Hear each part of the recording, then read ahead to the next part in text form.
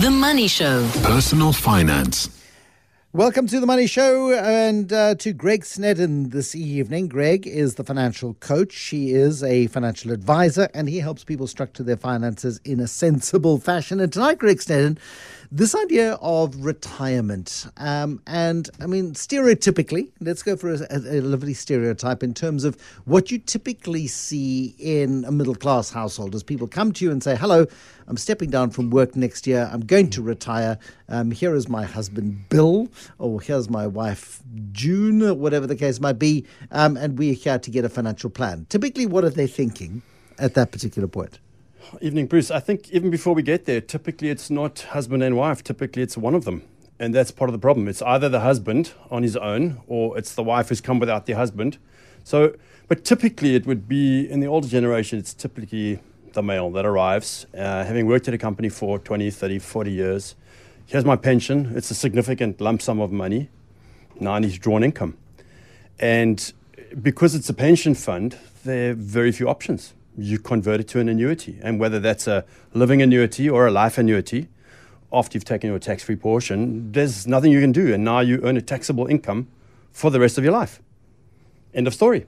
Nothing else can be done. It's too late. And it's so interesting, isn't it? Because people, and I've heard lots of stories of people saying, oh, I didn't know I had to pay tax because I've been paying tax all my life. Yeah. And now finally it's my savings.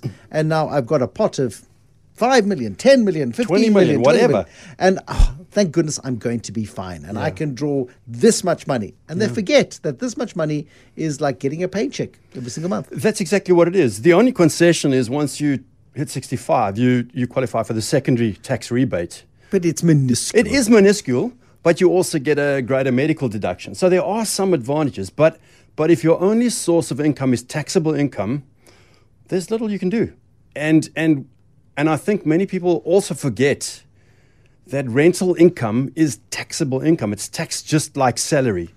So you want to try and find ways of earning much more tax-efficient income than just a pension or an annuity or rental income. And I think the time to start planning that is when you're in your 20s and your 30s, is to look at the opportunities and the options available.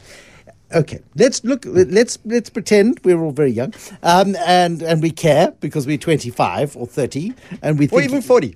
We're thinking about this, but for most people leave it too late. Yeah. All right, but let's go through the ideal scenario. How would you set it up ideally, and then get to a 50-something-year-old who hasn't done it this way, and whether or not there's a way through?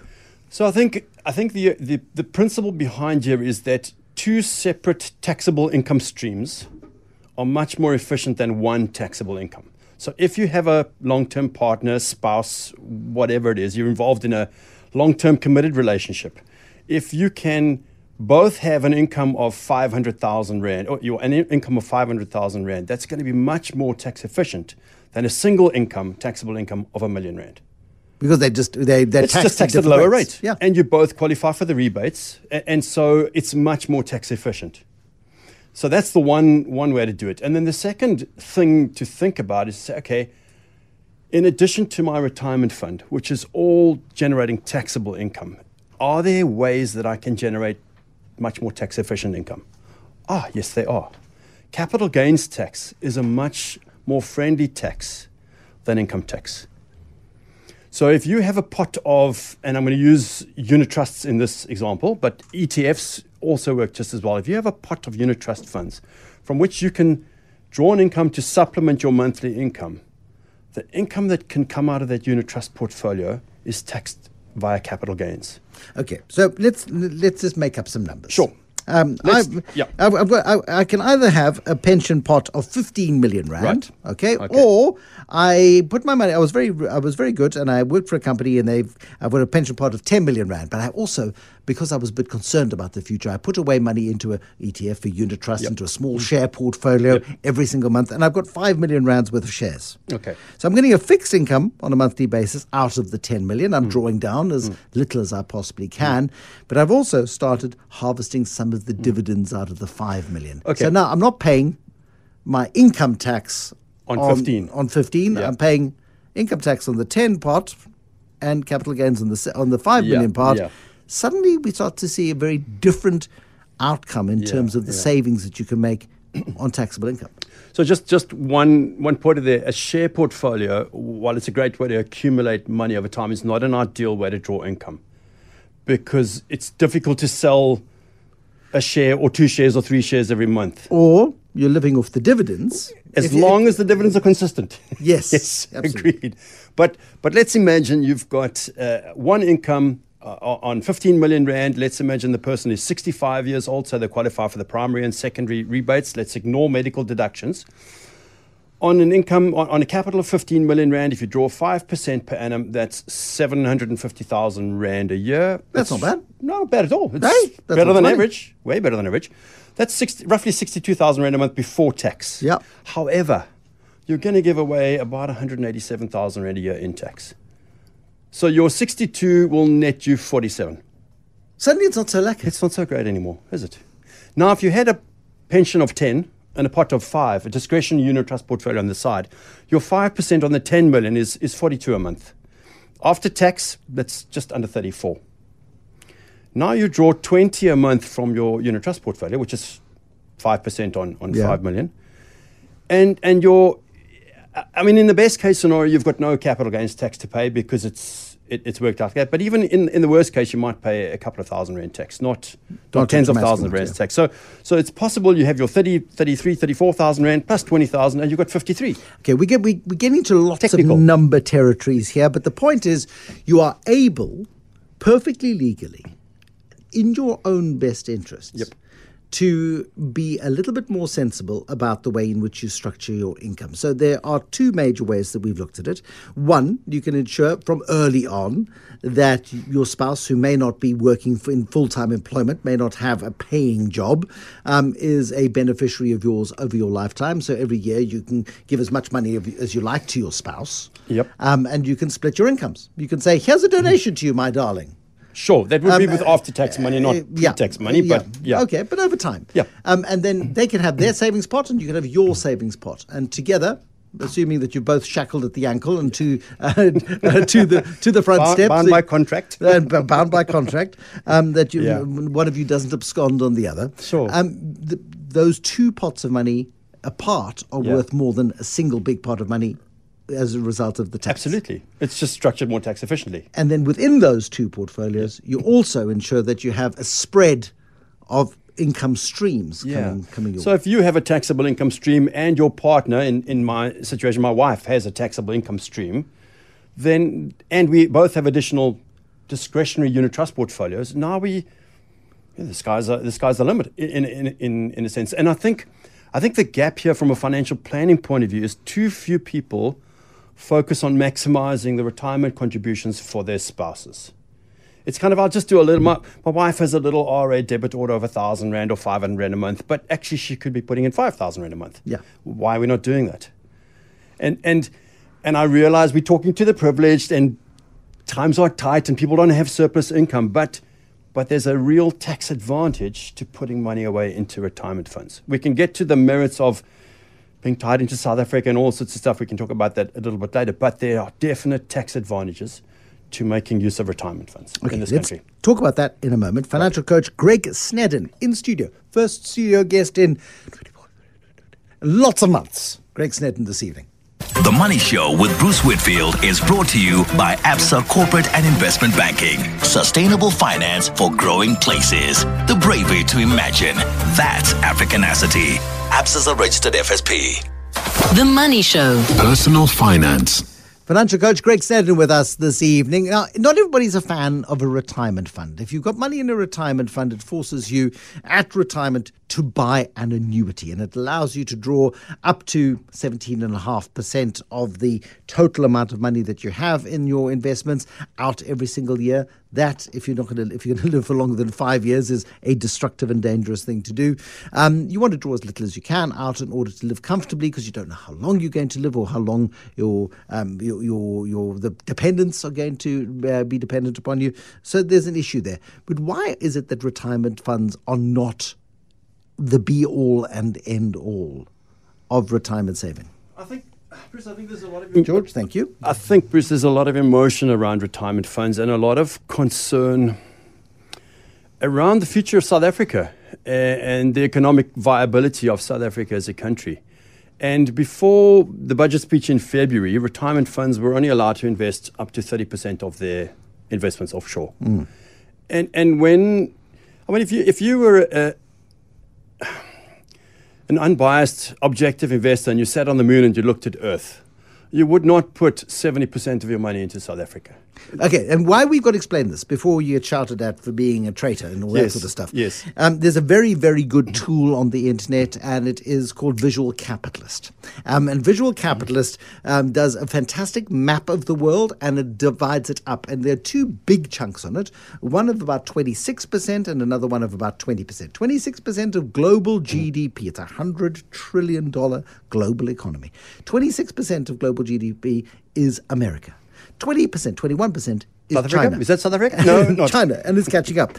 And then you've got lots of Asian countries and lots of Western countries, and then Germany's about 1 or 2% or 3%, and Britain's about 5 or 6%, and South Africa is 0.356% or something. We are insignificant. A lovely but insignificant pimple market in the world. Right. And therefore, that's your point. To put 70% of your money into a tiny fraction of the world doesn't make economy sense. Makes no sense. And I think, there was heightened concern around the riots from last year and the Rand going and Eskom, and so the sentiment is quite negative. And you could make a good case before February for saying, look, forgo the tax savings in an RA or pension fund and retirement annuity and just send the money out, diversify. Yes. In February, Treasury, I think surprisingly to many people, announced that retirement funds could increase their offshore to 45%. And this was the genius of that particular move, because government knew that they were, in terms of being a sort of a popularity contest, they were losing out on revenue. People were actually cashing in pensions. People were doing stupid things to access the money in order simply to get it out. Yeah, indeed. So rather than allow that sort of self-harm, they went, okay, here's an option for you. Well, maybe that's being generous. I think there's a school of thought that says that government realized what they'd done after they'd done it, and maybe they didn't intend to get it to 45%, because there was initially confusion around Africa holding and is it 35% offshore plus 10% Africa? Anyway, it's 45% offshore. What I find... Because also, sorry. Yeah, no. The Africa investment holding, it's terribly romantic and very nice, but I talked to many, many asset managers who go, we can't find... So 0.1%. No, but we can't find investable assets to that value. Yeah. And that's the big problem. So it's a romantic notion, I think, but what I find... So to me now, an RA... retirement annuity becomes that much more attractive because I can get a decent offshore exposure. And if you factor in that there's foreign earnings for some of the JSE listed companies, it's not that bad anymore. And the tax savings is great. But what I find frustrating is that very few of our asset managers have upped their exposure from even 30% to 45%. In fact, many of them are still sitting at 20%. And a year or two ago, they were bleating about not being able to get enough offshore exposure, and now they don't want to go offshore. But when you consider the volatility in global markets this year, has that stance been justified by the fact that the JSE has been significantly less afflicted by the huge volatility that we've seen in markets? I know the Nasdaq fell 20% and it's recovered 20% since then. But just from a heart rate point of view, South Africa's actually been a calmer place to be invested in this year. Yeah, it has. But you don't only have to be invested in equities, and particularly in a balanced fund. There are some brave managers who up their asset allocation to 45% offshore, as Treasury made that announcement, and they've been sitting in offshore cash. They're looking like geniuses. And they took their money off at like 15. At 15 odd. Not 16. Not 17, yeah. And so taking money offshore the timing is critical. You don't want to be rushing offshore when the Rand is going through one of its weaker phases. And nobody knows what it's going to do tomorrow or the next day. And inflation is messing things up because our inflation rate is officially lower than the US inflation rate. So we should strengthen potentially, but it's about your price. So if you're going to take money offshore at 17 Rand 30 to the dollar, and today we've come back to 16 Rand 15 or whatever, you've lost 1 Rand 15 and you didn't do anything wrong. Yeah. But if you took it off at 15 Rand or 15.50, you're still up. Yeah. So it's about the timing of taking money offshore. We're kind of going down a rabbit hole here, and let's bring it back so that we can summarize it. The point is there are lots of options open to you as you approach retirement. Ensure that you are splitting your assets between you and your most trusted friend in the world. Your spouse. Hopefully, they are your most trusted friend. Not in the your world. child. It won't work. No, don't give it to your children. They can have whatever's left. Once the death duties are paid, and ensure that they are looked after, that you are able to look after yourself, that you mutually are beneficiaries of each other's estate because there's no tax issues there, and really just be a box smarter than simply go for a vanilla solution to a retirement. It would be remiss of me not to mention a tax-free savings account. Yes, as part of your tax-efficient retirement planning. Now, I've traditionally been quite outspoken about tax-free savings accounts. I think they've been totally missold in this country. Well, the rubbish name to start off with. Well, yes. Yeah, but they're not transactional accounts. In order to make a tax-free savings account work efficiently, you need to be able to leave the money for at least 20 to 25 years without touching it. If you can do that, you've got an additional source of tax-free income. Go for it. But it's too late with respect to start a tax-free savings account in your 70s or your 80s. Yeah. You haven't got time. You can only contribute 36,000 Rand a year. It's going to take you, you're not going to get the capital and you're not going to get the benefit of compounding. Yes. So it can be part of your portfolio, but you need time. 20 to 25 years minimum in order to make it work. And you don't touch that money ever. When you say ever, it becomes part of your money. You should view it like your retirement lump sum. You can't access it unless we go and get changes to legislation, which might happen next year with the two-pot retirement system that the Treasury is talking about bringing. But view it a tax-free savings account just like your pension fund, your RA. You can't touch it. Money goes in, it doesn't come out. It doesn't come out until 20 or 25 years later. Now you're making it work. Now you're taking advantage of the tax-free savings. And don't sit in a bank account in a tax-free savings account. And that's why I hate the term account. Fund, I think the marketing machine would still somehow manage to convince people to put it into a bank account, but that's another whole discussion, and we won't open that can of worms right now. Not tonight. Not tonight anyway. But I mean, people are desperately intimidated by this idea of retirement. They're terrified of retirement. You'd be mad not to be. We just got to look at inflation rates over the last 12 months to realize that you've got to be consistently actively invested in stock markets, in assets that have got growth potential. There used to be a school of thought that at 55 you started scaling back and calming down on your investment portfolios and stuff. And it's a case of like, actually, you know what? Try not to draw down on your pension until you're 70, and then you've got a chance of making it through to 90 or 95. I think the drawing down or that you're calming down your exposure was a function of buying a life annuity at retirement, where your pension was a function of the amount of capital that you had and your age and interest rates. And if your capital fell in the year or 2 or 3 before retirement, you're up the creek. You're going to look like a silly old guava with nothing going for you. But now, with the advent of living annuities and being able to manage the income draw and possibly convert to a life annuity at a later stage in life, you've got a 30, 40-year horizon once you retire. You can afford to take the volatility risk that gives you the growth that you actually need. No, and again, I cannot stress this enough. There are lots of people who say you don't need financial advice. You can do the stuff. The internet is free. You can watch YouTube videos. And you call yourself a coach, I think, deliberately. Yeah. I mean, even the world's top golfers still have coaches because your swing isn't going to be perfect each and every single time. And when it goes off, you need somebody to point out, hey, just you're flexing your bring wrist it back on track. Just bring it back on track. That's basically what it is. And I think markets are terribly exciting. We've seen this rebound over the last You can have my job. You can have my job. It's got to be the worst time, and I think in 20 odd years of doing this. Really? Are you taking lots of flack? It's just not making sense. It just doesn't make sense. And I think there's this panic to get back in because you're going to miss this massive spurt back up because the most two recent dips were V-shaped, and so it just doesn't make sense. But I suppose the only thing to be able to do is to reassure people that they shouldn't have been out in the first place. And you stay invested for the long term. If you're in, you're in. Yeah. If you're not in, when do you get in? Well, at the moment, maybe slowly. Little bit by little bit. There we go. Dribble in. There we go. Lots of sports analogies because we're very sporty. Thank you very much to Greg Sneddon. He is the financial coach this evening. Into the breach for Warren Ingram.